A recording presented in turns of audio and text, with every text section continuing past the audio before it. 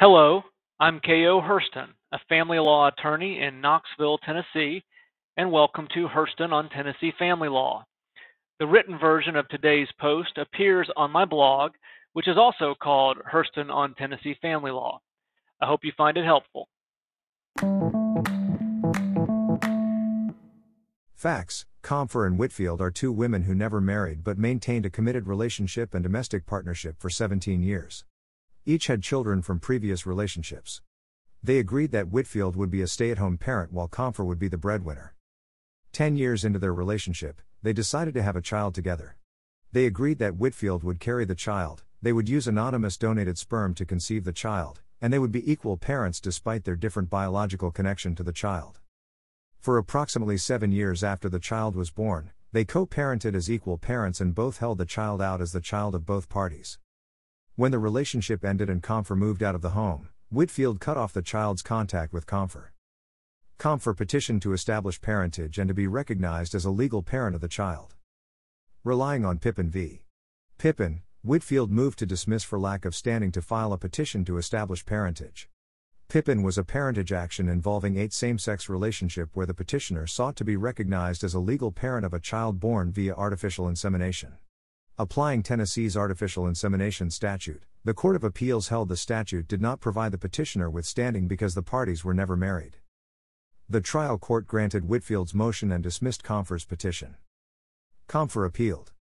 Shortly after the appeal was filed, the Court of Appeals released its opinion in Potts v. Potts. Potts involved a similar situation except the children were conceived by in vitro fertilization.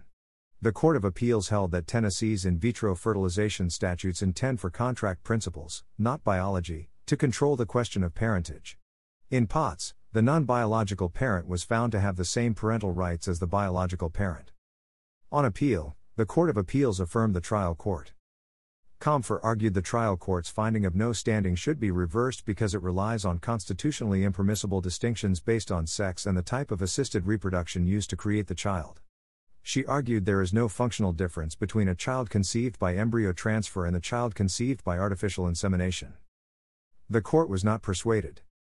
Greater than our Supreme Court has explained that the General Assembly is better suited than the courts in such an issue as deciding whether generally to subject procreation via technological assistance to government oversight, and if so, to determine what kind of regulation to impose.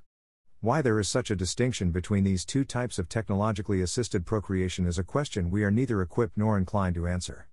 This court is not permitted to question the wisdom of the statutory scheme. While the courts have the power to determine public policy in the absence of any constitutional or statutory declaration, we decline to do so here where the statutory language and the case law supports the conclusion we have reached. Greater than.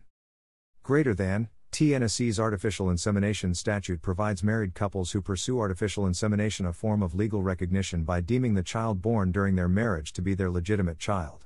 Here, the parties were in a same-sex domestic partnership and chose to have a child by artificial insemination, but they were not married nor did they choose to marry any time after the United States Supreme Court legalized same-sex marriage.